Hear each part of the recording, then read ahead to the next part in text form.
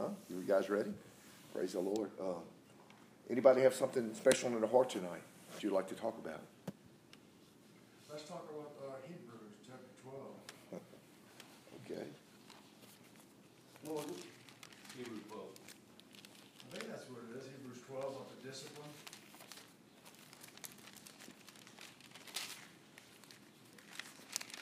Ben wants some discipline. Let's break it down.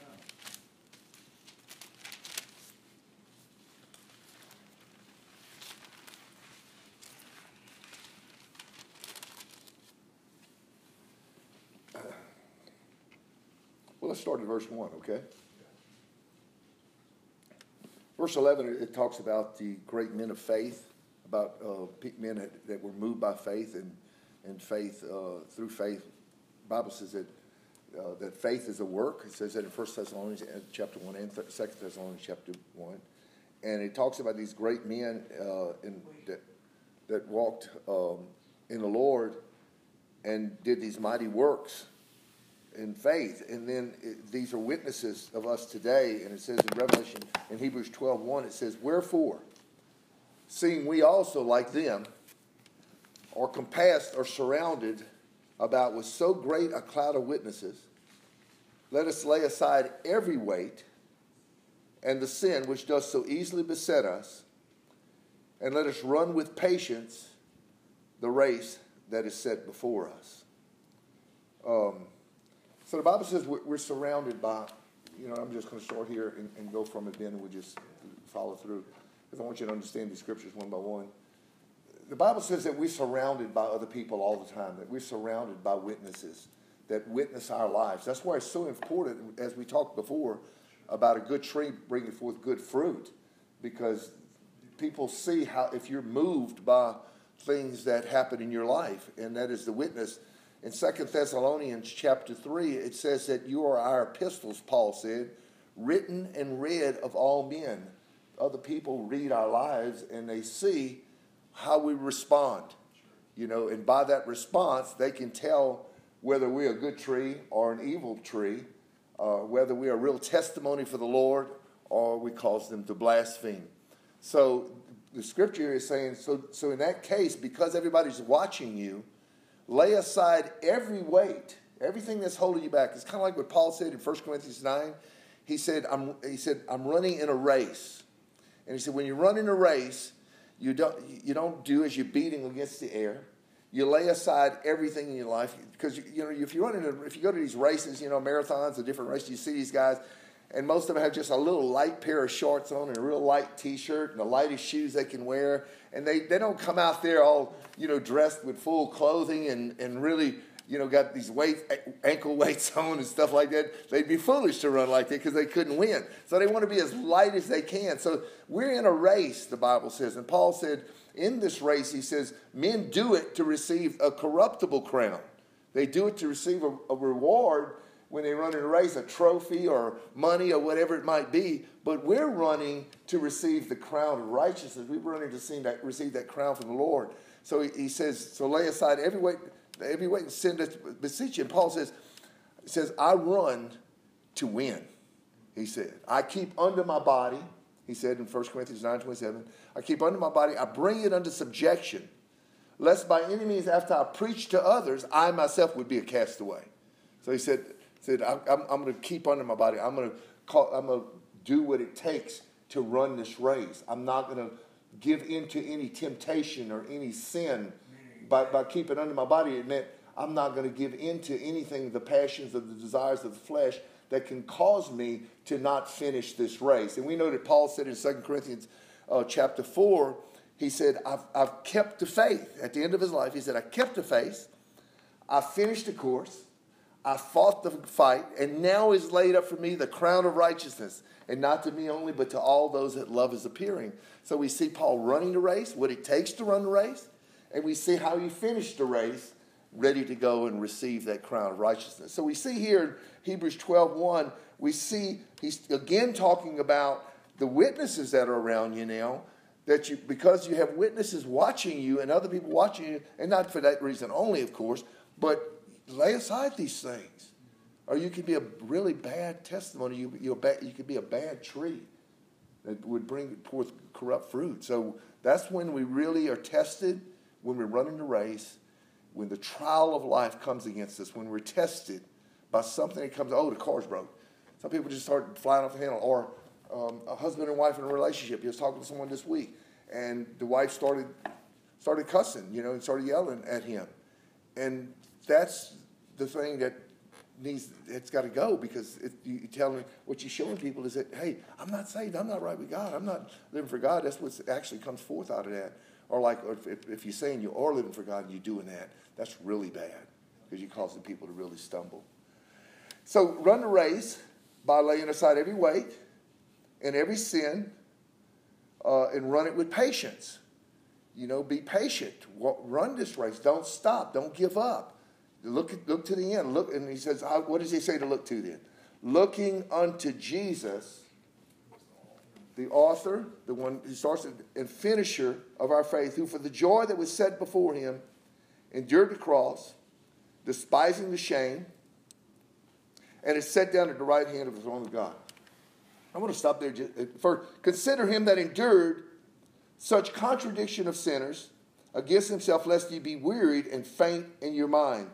You have not yet resisted unto blood, striving against sin.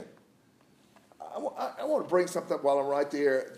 I was listening to a meeting on YouTube about some of the brethren I talk with a lot, and they were having a meeting on YouTube, about a 3-hour meeting, and I heard a statement come out of the meeting, and in this statement, one of the people said that, well, we know that Jesus could never have sinned. And immediately my antennas went up. And I said, that's not a true statement. So I brought it before them, and I said, listen, I heard this, that Jesus could never have sinned. And I said, that's not right. And so I caused a whole stir, And so it brought up the question then in the meeting and I met with him on Skype, and we talked about this subject. And I want to just, while we're right here, I'd like to look at a little bit of that with your permission and go through that and see. Because a lot of people think, and you may in your own mind have thought or think that, well, Christ couldn't sin, he was God. And you've heard that before. Like, you talk about living free from sin, and say you can't live free from sin. You have to be God to live free from sin. Only God can live free from sin. You ever heard that? Yeah, I've heard that a bunch, from a bunch of people. And so let's see, what does the scripture say though? And I'll just do this. I'll start with it. And now you can't say anything, but the others, because you heard it. But give me, what's that? We're switching what we're talking about. Why are we switching? I thought we were going to get into this, and then maybe we can go back to what you're doing. But we're trying to. I thought we were. We'll move there later on. We're going to finish where we're at. We started at verse 1. Don't get upset. So let me ask you a question. Could Jesus have sinned? Could he have sinned? Absolutely. Okay. He was made. Okay, good. But he didn't. Anybody says he couldn't have sinned? Everybody agrees with Don. I don't know what I believe when it comes to that. Okay, what you're saying is, I really don't think that. I know that he was tempted, but as far, why go back and forth about it? I don't understand. If he could, he didn't. So even if he could, it's just not a real big. I don't know. Very, very, very important for you and I's walk. Very important. Because if he could have sinned, then if he couldn't have sinned, rather, then he was not our example. He could not be our example. You understand that? He couldn't be. Where is that scripture? Okay, let me ask somebody. Anybody want to bring it to the first scripture? Anybody have one? Philippians 3. You want to start with Philippians 2? Okay. Philippians 2. We'll start there. See, Ben, you do need to go there. Philippians 2 and verse 6. 1 Corinthians? No, Philippians. Philippians 2, verse 6. The reason why this is so important is because what you can do is you can end up giving, we don't want to give any reason for man to be able to have excuse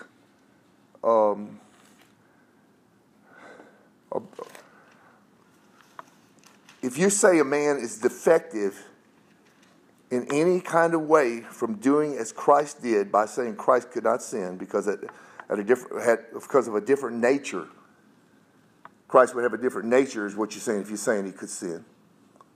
He couldn't sin. He was born with, then you are giving man a reason to excuse his sin. We would have something depraved from our nature making a distinction between you and Christ. So if you are less than what Christ was on earth, then you would be depraved and your nature would not be the same as Christ, right? Because Christ would have a nature that he would never sin, and you had a nature that you could sin or would sin, right? Okay? Which, you see, then we going into this, and this is what's going to prove it out. We'll look at the scripture. It says in verse 6, it says, who being in the form of God, speaking of Christ, thought it not robbery to be equal with God, but made of himself no reputation, and took upon him the form of a servant, and was made in the likeness of man. Scripture says he emptied himself and took upon himself the form of a servant and made himself in the likeness of men. And being found in the fashion as man, he humbled himself, and he became obedient unto death, even the death of the cross. So you see, God, and the God in Jesus became man on earth.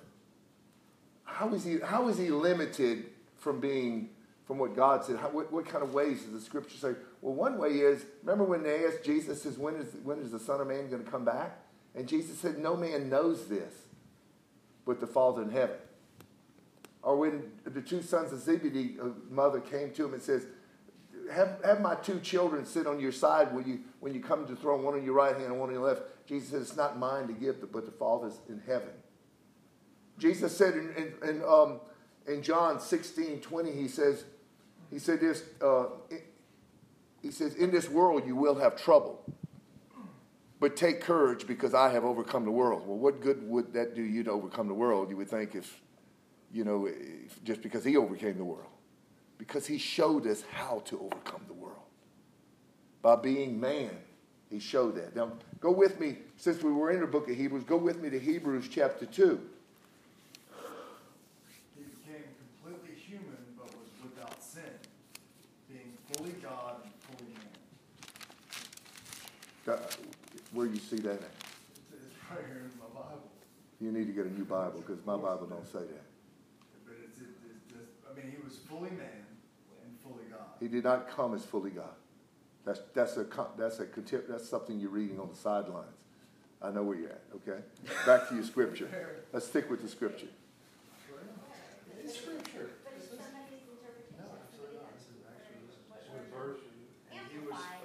Hebrews chapter 2. Amplified. You can read it. Oh, he's reading Amplified. Look at verse 7, Don, of chapter 2 of Hebrews. It's a joke. It's the Bible. Chapter 2 of Hebrews, verse 7. Chapter 2, verse 7, Hebrews. Thou madest him a little lower than the angels. Could the angels have sinned? They did. They did, absolutely. They did sin. Thou crownest him with glory and honor, and didst set him over the works of thy hand. Look at verse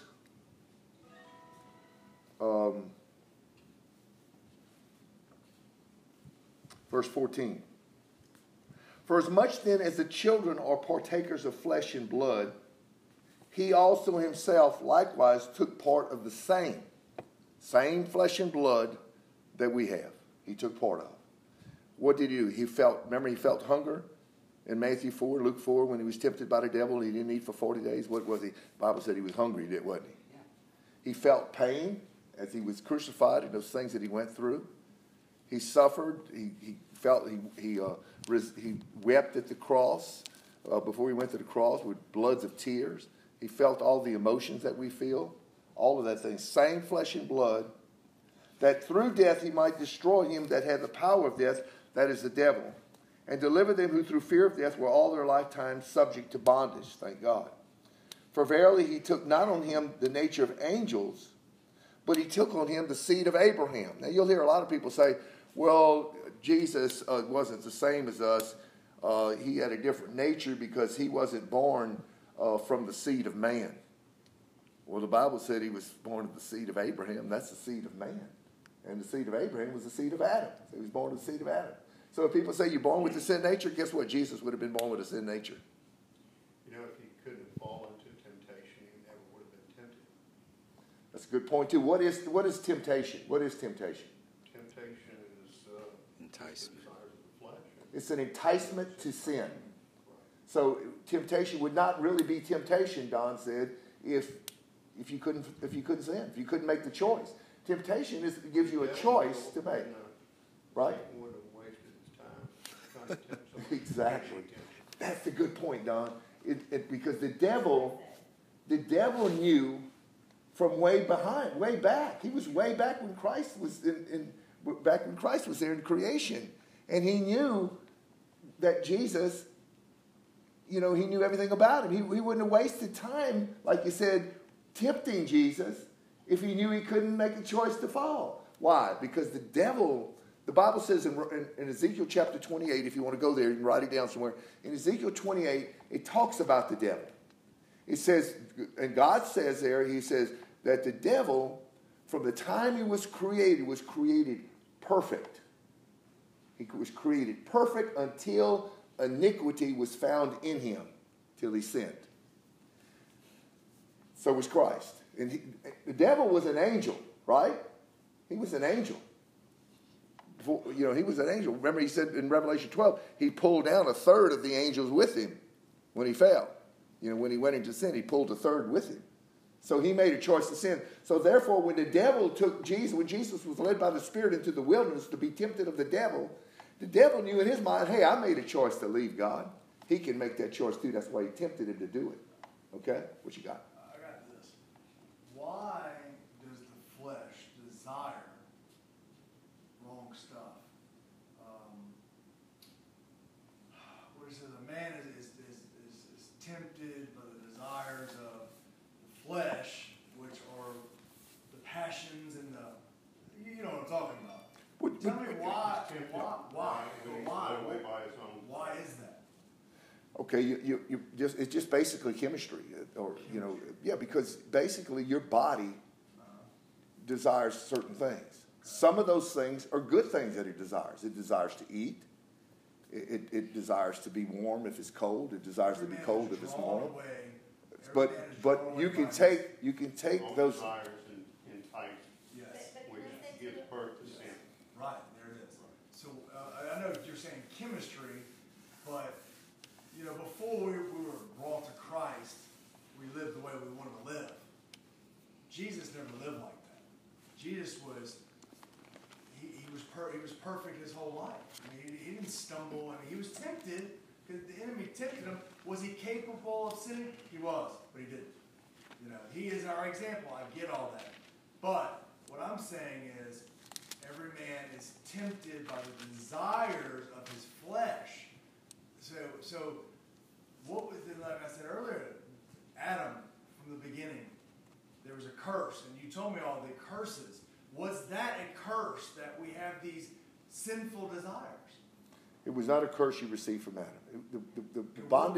The bondage to the sin that brought you into that was when you started yielding to that. And some people, and just to show you, some people yield to more of that than other people. So when you're grown up and you're a child. Look at 1 Peter chapter 1, as you're saying that. 1 Peter chapter. But Don, it says too we were born upright. That's right. I'm going to get to that, but I want to show him something else where he's at. And let's talk before we get to that. So we were born upright.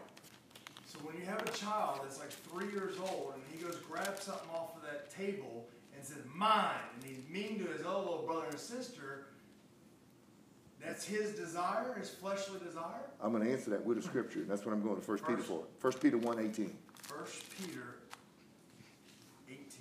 1:18. 1:18. It's really not disobedience until you give him the law. That's right. Until he has the law. That's right. It's No, not you're sin until he does. He's Exactly. not doing anything wrong. That's But once right. you tell him that it's wrong and he does it again, then he's... Well, he's until he disobedient. perceives, till he not even telling That's it, what the but law when he was created perceives for. it's I wrong. get it. The law was created so that we can establish this. You're born, the scripture says they're born not having knowledge of good or evil.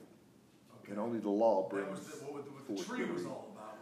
When he, 1 Peter 1:18 says, for as much as you know that you were not redeemed with corruptible things as silver and gold from your empty way of living received by tradition from your fathers. So we followed our fathers' example. your earthly father. Well, not this one, of course, you know. Hold on, let's get into this Father's Day message. No. Oh, yeah, there you go. Father's Day message. Tell us what kind of example, huh? Which could be your ancestors, like it was traditionally, they did what they wanted to do. You saw them doing it.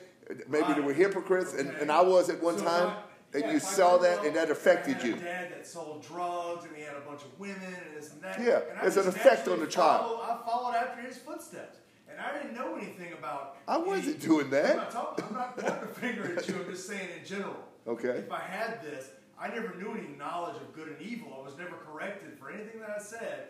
And I just lived the way that I wanted to live. And I was never told this. Okay. I'm just trying to get a real grasp. Okay, wait, of let me this show whole- you. Let me show you something though. God gave you a conscience. Okay. You have that conscience that tells you what's good or evil. But if you're not really living for Jesus, are you convicted? I'm not. I'm not convicted about what I do. There's no conscience. My Ben, conscience they got is people every day that quit doing stuff that don't have anything to do with God because they have a conscience that tells them that's wrong. Absolutely. Okay, but You got people There's that, people that- listen, if anybody knows, you've been in AA. There's a lot of people in there, they know it's wrong to do drugs, they're not following God, and they want to quit doing drugs. yeah, they quit doing drugs and they can just get another addiction. So that means Yeah, still right, because they don't get have off. because they don't have Jesus to help them to Right. walk through.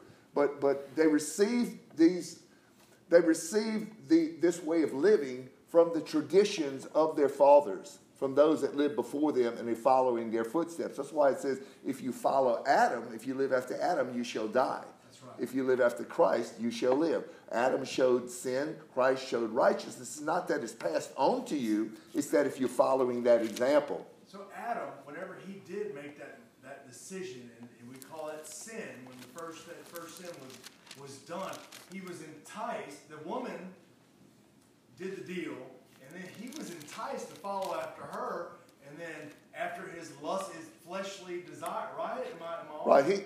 If it would have been a sinful nature or something, where did Adam get Well, it from? no. I'm just saying, you'd have to ask, well, where did Adam get it We've from? said that a whole lot. Right. I get that. Right. What I'm saying is, are we created with this wanting to do sinful stuff? I mean, upright. We say that we were born upright. I just don't. But man sought after his own Can I schemes. say something else? Do you think maybe it has partially to do with the fact that God did not want to create us to be robots? He gave us a choice. And Okay. if you made it But to we where... all made the wrong But choice. if we made it to where we just Exactly. were... All we like sheep have gone But astray, hold the on, Bible says. If he tilted the scales toward loving him and obeying him and everything else, we'd basically be a robot. So he kind of made us upright. There's all these worldly influences, fleshly influences. So that's why men, I think, tend to go that And way. Ben, it's different than when Adam was here. When Adam was in the Garden of Eden, there wasn't as much temptation as what we are in this world now, because as time goes. Yeah, and plus he didn't have all people doing stuff all around him that he could follow those examples. So it wasn't his Why do we temptation. even say that we were created upright? Because I don't know of anybody that has never had a stumble or, nobody's walked like Job or anybody's walked like Jesus. Why? I mean, we were People created walk like upright, Job. but we all went our own way. People walk like Job, but it was your choice. Job walked like Job. Job wasn't I'm talking about Jesus. somebody today. People do. Really? Absolutely. Where are they at? Ben, It might be fewer and far between. Yeah. or It's around- you may not it's way recognize. off us. You may not recognize it for number one. The scripture says that they accused Jesus. They said, John the Baptist came neither eating nor drinking. That's right. and they say he's the devil. But the Son of Man has come both eating and drinking, and you say he's a glutton, a wine bibber, and a friend of sinners. So they recognize Jesus as being a sinner, okay, because they couldn't recognize him. Because the scribes, the Pharisees, all those people, they thought Jesus was a sinner. He was healing on the Sabbath. It felt like he was breaking the law. He drank wine, thought he was a drunkard. He ate maybe a lot. They thought he was a glutton. They saw that he was witnessing and sharing the Lord with sinners. They said he's a friend of sinners. So they thought he was a sinner. They didn't think he was righteous. That's why Jesus says you judge after appearance. He said judge righteous judgment. You know, I know a lot of people. I know lots of people that aren't living, that aren't sinning. I don't believe I'm sinning. I quit sinning. Yeah, I'm talking about somebody that was born upright. And I guess there's angels amongst us that you read that in Hebrews. But I don't know anybody that was born as a child and has never had any kind of, I mean, I don't know, maybe they do exist, but we should probably know them, right? It's the nature of man to just mess up what God was created. Nature? Yeah, man goes his own way. No, he's got a sin nature. No, he does. He creates his own nature, sin nature, exactly. Right. Exactly, because he begins So to we get created it. our own sin nature. Yes, but it's not inherited sin nature. It's the sin nature you create. For instance, when you get enticed. Listen to this. I've never done drugs in my life. I'm not tempted for drugs at all. Right. But a person that has done drugs, they get tempted in it. Sure. The deeper you go into sin, the bigger the trap is. Sure, but your temptation could be a lot different than somebody that's done Or drugs. take it Jesus. Let's just go to Jesus. He never gave in to temptation. That's right. So how strong of a temptation did he have? He had strong temptations. He had strong absolutely. temptations, but if he had sinned, the temptation would have been stronger. But it would have been, that's not the point. I'm just trying to say to you, why do men get so trapped in these sins and all? Because they go deeper in it. Sure. They go deeper in it. And it anybody- drives them deeper. And it's anybody harder to knows get that. loose from those sins Sure. then. It's bondage. You know, Yeah. the way the scriptures are written in Luke 4, it sounds like the Holy Spirit led him into the wilderness That's right. for the purpose of being tempted. Yes. That was the purpose of that. Yes. That 40 days. With you. Yeah. Okay. So let's go back to Hebrews 4 right now. So we see that Jesus was tempted. Let's finish in in chapter 2 of Hebrews. Chapter 2 of Hebrews. And he said he was the seed of Abraham. Verse 17, wherefore in all things it behoved him to be made like his brethren. It behoved Jesus to be made like a human, That's right. that he might be a merciful and faithful high priest in things pertaining to God, to make reconciliation, to die for us, for the sins of the people. For in that he himself had suffered being tempted. It wasn't just that he was tempted, he suffered in the temptation. Like it just was talking about you shedding to blood. That's right. Exactly. That type of thing. Exactly. That kind of suffering would really hurt. Suffered being tempted, being able, by doing that, being able to secure, or a better word would be what? What's in your to help, to be an example to them that are tempted.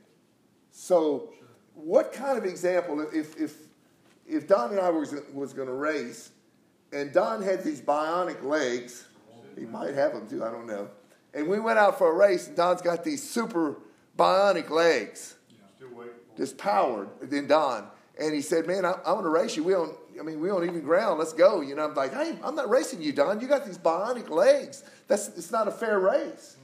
It'd be like saying Jesus had this power in him that he really wasn't an example, because he's going to make the right choice every time, and he can't help but do that. So it's really not, he really didn't go through what I go through then, because he's got all this power that I never had.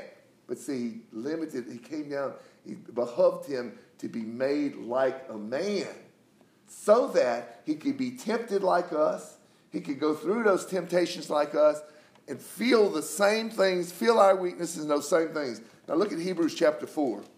It says here, It was actually the other way around. He had the bionic legs and shouts to me all the time. Let's run up that sand dune. oh, you still remember that? I remember that. I thought you forgot that one, Go Don. ahead. Verse 15. For we have not a high priest which cannot be touched with the feelings of our weaknesses, infirmities, is what it means, is our weaknesses. But was in how many points? All points tempted, like as we are, yet without sin. So he was tempted just like us, yet he was without sin. Amen. Look at Hebrews while we're there. The next chapter, chapter 5.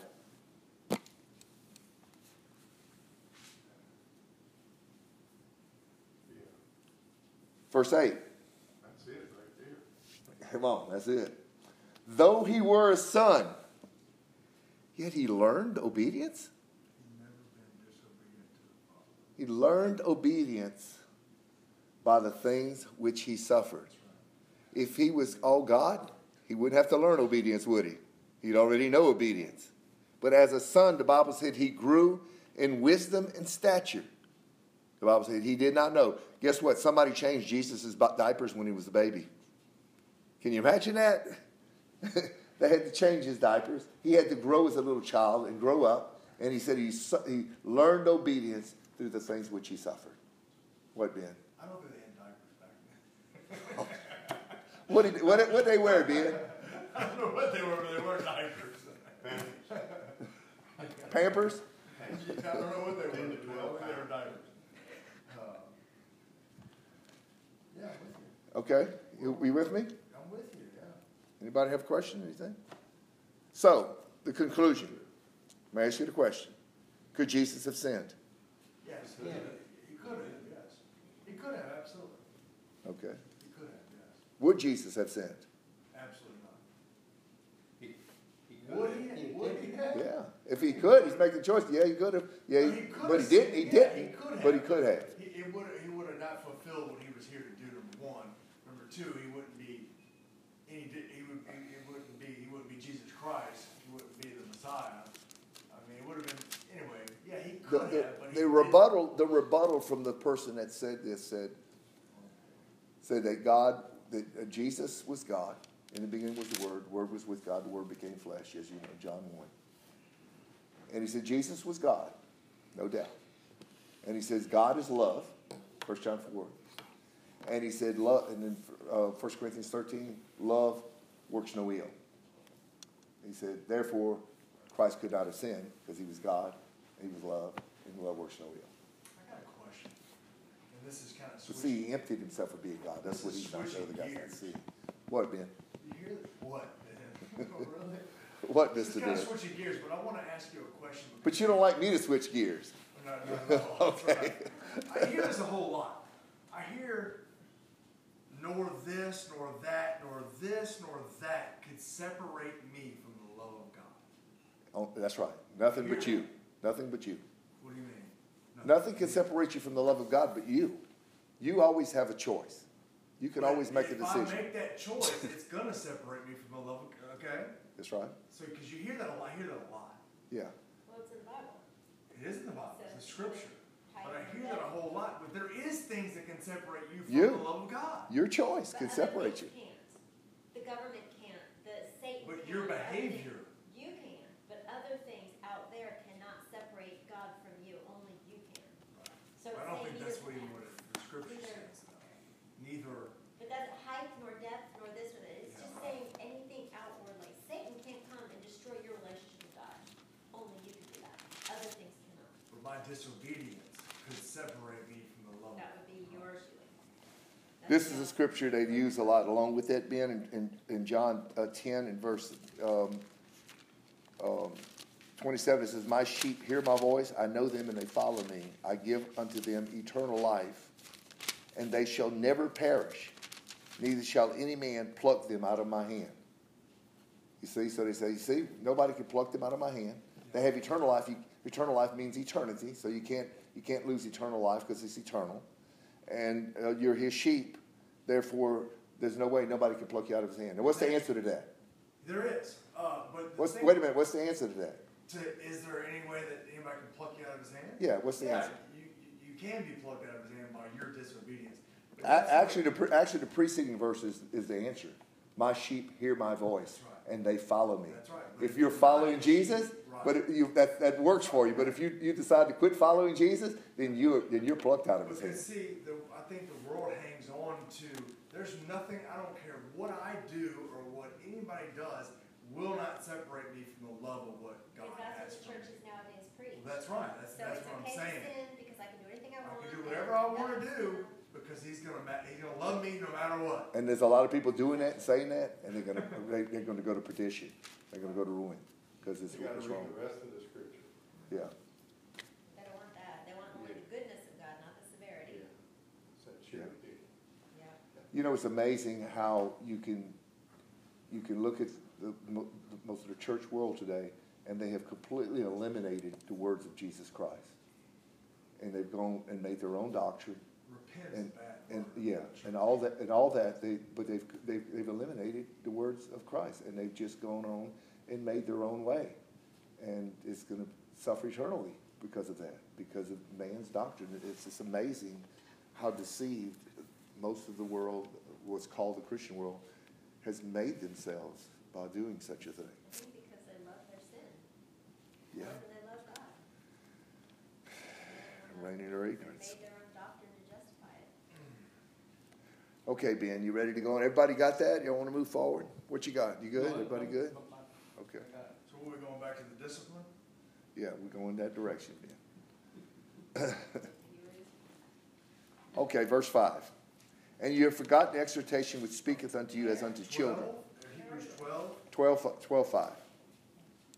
That's where you want it, right? Hey, Yeah. I just got 4. something. You All right, have tell not yet us. struggled to this point of shedding blood as you fight against sin. Hey, so Oh, boy. I know whenever I get something, I get like, I get excited. It may be small. You probably like, you should have known that, but when it pops out. So if you read the next verse in John 11, if you keep going, it says, Then the Jews took up stones again to stone him. And Jesus answered them, Many good works that I have showed you from my Father. For which of these works do you stone me? And the people in Matthew 7 who were followers of Christ were also doing good works. But they missed the first step of Jesus, who did no sin. Mm-hmm. So Matthew 7:23, the Lord says, Depart from me, you workers of sin. And they say, Lord, we did exactly what Jesus, we did at works. Yeah. But they didn't bring the fruit. They didn't do the step one. There's another scripture. That's good. That's good, Cedric. 2 Corinthians 5, I want to bring out concerning what I said a while ago. This just popped out at me this morning when I was talking to the group. And it's really clear to me when I said that, when the Lord showed it to me in verse 16. He says, and I've always looked at the scripture and wondered, what does this really mean? But it says, Wherefore, henceforth know we no man after the flesh. Yea, though we have known Christ after the flesh, yet now, henceforth, know we him no more. Like when he was on earth, we knew him after the flesh. But we don't know him in the same way anymore because now he's with the Father as God, as the fullness of God, here. Why? Even when Jesus came back, he really wasn't the same. The disciples most of the time didn't even recognize him. Then he was walking through walls. Yet he was able to eat food. He had a body that was both earthly and heavenly. And then they watched him and he flew up in the sky, He was different. We knew him after the flesh before that he was being tempted, that he was going through all these hardships and showing us an example. But then once he resurrected, he wasn't the same. Then we knew him after the spirit. We knew him after the flesh before. That was a glorified body. Right. It was a glorified body, It says we're and gonna he was, have a glorified and body. he was Body. in his fullness. He was in his There were fullness. a couple guys on the road that didn't recognize him until he allowed them to Yeah, recognize him. exactly. He opened their eyes. Yeah, that's pretty cool too, isn't it? Amen. I just thought we bring that in. All right. Ben wants to talk about the chastening of the Lord. The what? I want to talk about where it says that he disciplines us. Chastening But if of we're this. upright, why would he be discipline. Let's read the scripture. Upright. No, I'm talking about right now. He If you're, disciplines us when we're sinning. He's not Okay. going to discipline you if you're not in sin. Just like your son. You're not going to discipline if he's doing everything right. He chastens us when we sin. No, Okay. if. Okay, let's read it. He says in verse 5, he said, "And ye have forgotten the exhortation which speaketh unto you as unto children. My son, despise not thou the chastening of the Lord, nor faint when thou art rebuked of him." First of all, I want to talk about that word chastening, what that really means. The word chasten there in the Greek, if you go to the Greek, it actually means teaching. Teaching, yes, it actually means teaching. It's the same Greek word that is used in Titus, if you want to turn there, Titus chapter 2 and verse 11. Where are you at? 12:5. I'm Where- at where 12. are you at? I was at Hebrews chapter 12 and verse 5, and now I'm at Titus chapter 2 and verse 11. Verse 12 is the one, it's the same Greek word. Verse 11 says, "For the grace of God that bringeth salvation hath appeared to all men, teaching us that denying ungodliness and worldly lust, we should live soberly, righteously, and godly in this present life." chasten to punish or reprimand in order to correct. Yeah, but look at that word and look at the word teaching in Titus 2 and 12, and it's the same Greek word. And so, as we look at this, the chastening of the Lord, nor faint when thou art rebuked of him, for whom the Lord loveth, he chasteneth, and scourges every son whom he receiveth. If you endure chastening, God dealeth with you as with sons, for what son is he whom the Lord Father chasteneth not? But if you you're without chastening, whereof all are partakers, then are you bastards and not sons. Furthermore, we had fathers of our flesh which corrected us and gave them reverence. Shall we not much rather be in subjection unto the Father of the spirits and live? For they verily for a few days chasten us after their own pleasure, but he for our profit, that we might be partakers of his holiness. Now no chastening for the present seems to be joyous, but grievous. Nevertheless afterward it yields the peaceable fruit of righteousness unto them which are exercised thereof. See, in verse 9, he actually uses the word correct instead of chasten, kind of interchangeably. So it's like a form of correction. It's a form of instruction. Job was chastened of the Lord. He was chastened with losing his children. He lost all of his possessions. He got physically sick. But yet the Lord said that he never sinned. So a lot of people feel like, well, if you chasten, that means you corrected for sin in your life.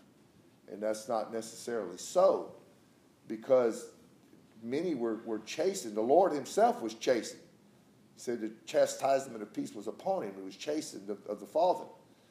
They whipped him. They scourged him. The Lord allowed all that.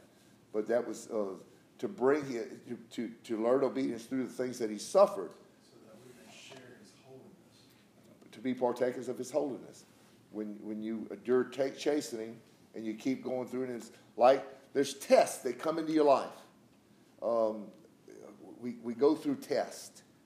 And when we go through those tests and we come forth, we bring forth fruit unto God that is pleasing unto the Lord. Everyone has to go through tests. That's what he's saying. Everyone is tested. Everyone is chastened. Everyone is corrected. And if you endure the chastening, then you are sons with the Father. Proverbs 3 says, "My son, despise not the chastening of the Lord, neither be weary of his correction. For whom the Lord loveth, he correcteth." That's right. Even as the Father. So, Think but of, too, in Psalms or Proverbs, I know there's a scripture that says, talking about my son, a wise son heeds the instruction, the word is there, is instruction of his father. I think in one verse it says, and mother, but a fool rejects and despises it. It's the same type thing, is that instruction, correction, chastening. And if you're foolish, you ignore it and you end up in sin. If you're wise, you heed it. Because it sure is.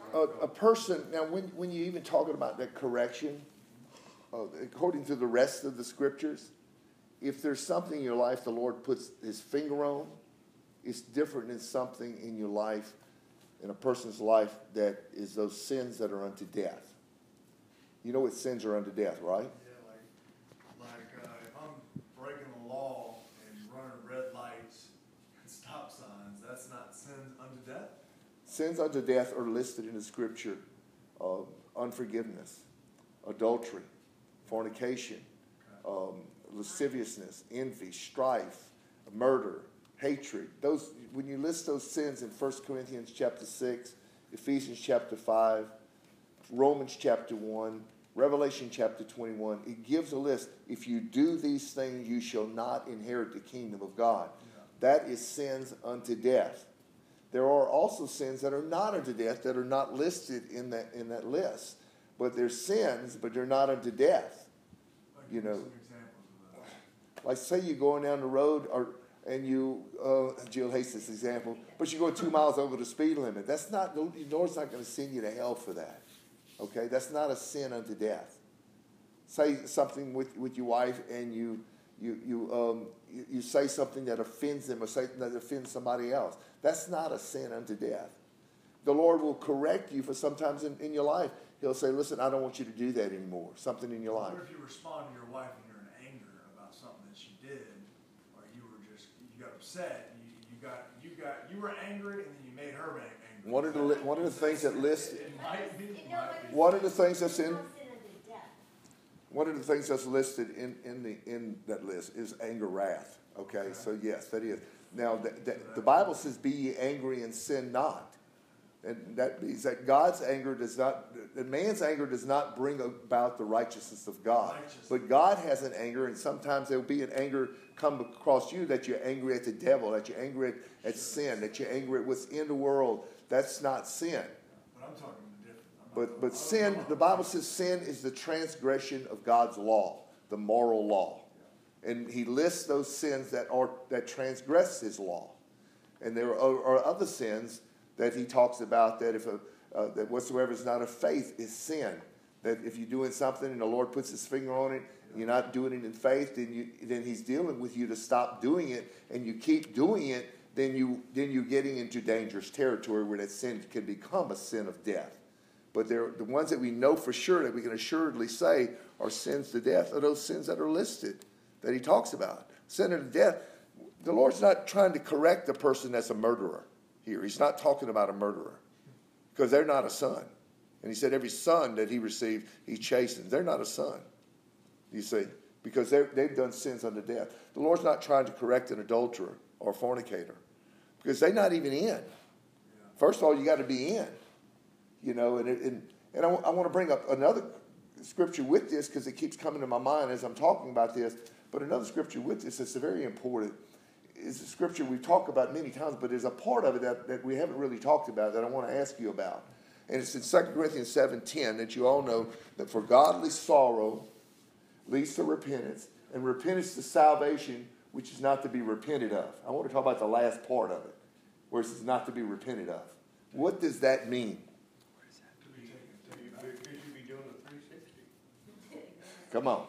You know, I mean, repentance is a complete change of direction. That's right. Going in the opposite direction of what you were doing.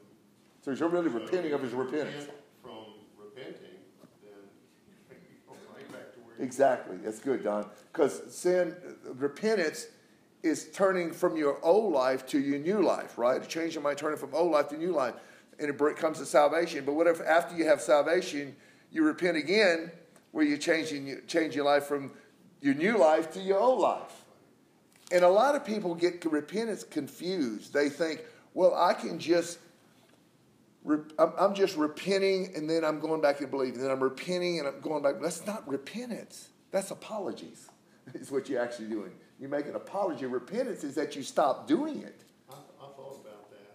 That's a I good. don't know how it was when you were a Catholic, but when I was a Catholic, we never used the word repentance. No. It was confession, and that's Right. where we got absolution, they called it. Yeah. Was just confession. It didn't talk about godly sorrow. You had penance. No, we talked about 3 Hail Marys and 2 Our Fathers and an act of contrition. Yeah. Okay. A list to fulfill. But it's not just the Catholic, it's the Protestant as well.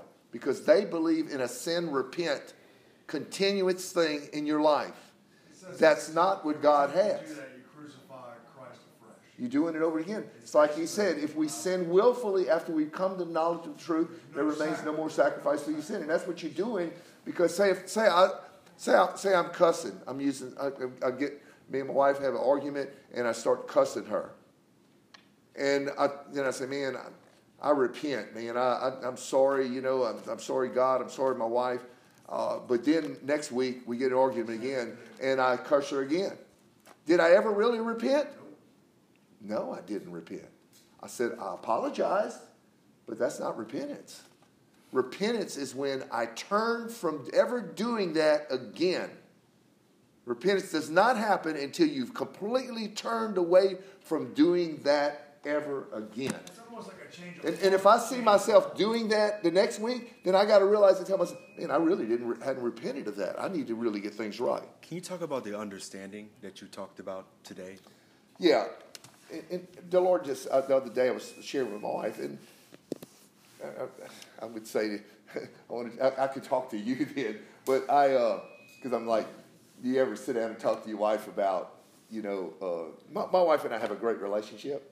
And I don't say that because she's here, but we've been through a lot of hell in the past, but we really live in a lot of heaven right now. She's a wonderful wife. I love her with all my heart. And we talk about the Word together. I get up in the morning, I read something, I share it with her. She shares back, and she asks me questions about the Word, and I share that with her. And we go and we have such good communion. We pray together. We talk about the Lord. We love our children. We just have a wonderful relationship, and God, and it's just been a blessing. And so I enjoy doing that. So the other morning I got up and I said, honey, the Lord put something on my heart. He showed me something, and I was reading, and I was sharing with Cedric, and I was reading the parable of the sower, Matthew 13, and I was reading there, and in the parable of the sower, it says that a sower went forth to sow seed, right?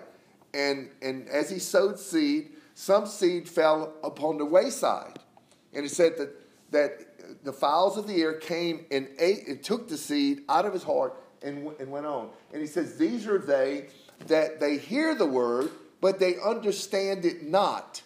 And that wicked one comes and takes that which was sown out of his heart. Okay? That's right. The first one. The second one. Second one was the one that hears the word, but it falls on stony ground. Stony ground is like, say, out in the driveway where there's little cracks in the driveway. Every now and then you'll see some grass grow up. But I kill it with Roundup. But it'll endure for a while. But say you get almost like a little tree trying to grow there. Well, it won't endure because it can't get enough root in it. It can't get enough fertilizer. It can't get enough soil. So that's the person that doesn't have any root. He heard the word, but he didn't completely understand what it was. And he endured for a little while, but he fell away. The third one, the Bible says, this seed was sown, and it fell among the thorns and the briars. Be still. And when it fell upon the thorns and the briars, that represented the cares and the riches of this world, right? You've seen people that they hear the word, they rejoice in the word, and they endure for a while again. But then because they started getting so busy caring and wanting money so bad that they didn't have time for the word, and it choked. The Bible says it choked the word. When you get choked, you ever get somebody choking you and you can't breathe in and out? You can't get the word in and you can't get it out because you choked. And they didn't understand either. But then the last one, the Bible says, the last seed, it fell on good ground. And the good ground, the Bible says, that man understood. He says he understood with the word. And when he understood it, he brought forth fruit, some 30, some 60, some 100-fold. And I looked up the word understand, Don, and when I looked up the word understand in Greek, it said it was the type of the understanding from turning from evil to good, from unrighteousness to unrighteousness. They didn't understand that what it took to be a good tree, a good fruit, was that they had to turn from their sin to righteousness. Isn't that the same thing going on today? They don't understand. And that's what he said. When the seed fell, they didn't understand what the cost was. It's like Luke 14, where a man went forth to build a house, but he didn't sit down first and count the cost to see if he had enough funds to finish building the house. So he built it, and then he couldn't finish it. Don knows all about that. And not that you're doing it, but you've seen people start building, and you're like, man, that's going to be nice. But then they run out of money, and because they didn't count the cost. So they laughed at the scorn, is what the Bible says. What is the cost? Understand what the cost is. We've got to understand it. The cost is to lose your life by understanding you're turning from evil to good, to bring forth good fruit. Amen? Praise the Lord. Anything else on that, Ben? No, it's been really That's your name, isn't it? It is. That's how I remember. Okay. No, there's a lot more study that I need to get into doing with that, because how I took it, it kind of comes across to me is if the Lord's still correcting you, then you're not what we say dead to. If there's still correction going on and the Lord's still putting his finger on some stuff, you're not walking upright. One thing about it, when the Lord talks about being perfect, he doesn't mean perfect. He doesn't mean perfect in knowledge and understanding. He's talking about being perfect as far as not walking in sin. If you're saying you're a believer and you're dead to sin, you're listening to some secular music, and the Lord's putting his finger on that, and you're just going to continue doing it, then you're not really living. Okay, I want to show you one more thing, and we'll close. I always, when I read a scripture, and you always have to keep this in mind, when somebody gives you a scripture or something and tells you this is what it says, always read the preceding verses and the forwarding verses from where that scripture is. Okay, we read the preceding verses. What did the preceding verses say? The preceding verses from that said to lay aside every weight and the sin which does so easily beset you and run that race, right? So it was talking about get rid of sin in your life. Okay, the scriptures afterwards says, if you do these things, if you chasten the Lord and you receive the chastening, you become a partaker of his holiness, right? Yeah. Okay. Then right after that, in Hebrews chapter 12, it says in verse 14 after that, he says, follow peace with all men and holiness, without which no man shall see the Lord. So you see, it's not talking about sin. He wouldn't be talking about living in holiness because you wouldn't even see the Lord. That's not a son. You see, and then he goes, looking diligently, lest any man fail of the grace, lest any root of bitterness spring up trouble you, lest any fornicators, as Esau. So he's telling you that they're not going to inherit the kingdom of God, these. So you look at the context of the scripture, and somebody can say, well, you see, I'm a son, and all sons sin, and therefore we all chasten. That's not what he's saying at all. He's saying without holiness, you're not going to see God. He's saying lay aside every weight and the sin which just so easily besets you, preceding and afterward. So that helps give you the mix of what the Scripture's saying. And not only that Scripture, but the whole counsel of the Word of God. You see? Yeah, when I discovered that Scripture, I read it last night, I didn't just pick out, just go into that Scripture. I've been reading the whole book of Hebrews. And I brought it to you earlier today. Because that's just how I kind of felt. But if your heart is pure and you're walking with the Lord, there's some things the Lord has put in your hand. You may not even realize that. I guess if you realize that it would be sin. Okay, you could be talking to somebody, Ben, and the Lord could say, I don't speaking just to you, and says, I don't want you to say that anymore. Okay, and really, you didn't even really see a lot that it wasn't really a sin that was outright coming out of the Word, but the Holy Spirit dealt with you, and you said, I don't want you saying that anymore. And you say, okay, Lord, I'm not going to say or do that anymore. That's what I'm talking about by some things that the Lord chastens to correct. Sure. But he's not coming to you and saying, being you fornicating, I don't want you doing that anymore. You already know not to do that anymore. Right. That's written. That's a sin unto death. There are things that we're going to go through, maybe or maybe not, I guess. I don't know, maybe you're watching the TV and you got a little cussing going on and you feel like it's okay and the Lord just keeps quickening you to it. You know what I mean? Like, and I don't know if that's a sin unto death or whatever, because I'm around cussing all day long, but if I'm subjecting myself to watching something with some cussing, that's right, and I don't turn it off, then you're sinning. Because it's not of faith is sin. He that knows to do good, he does not do it, is sin.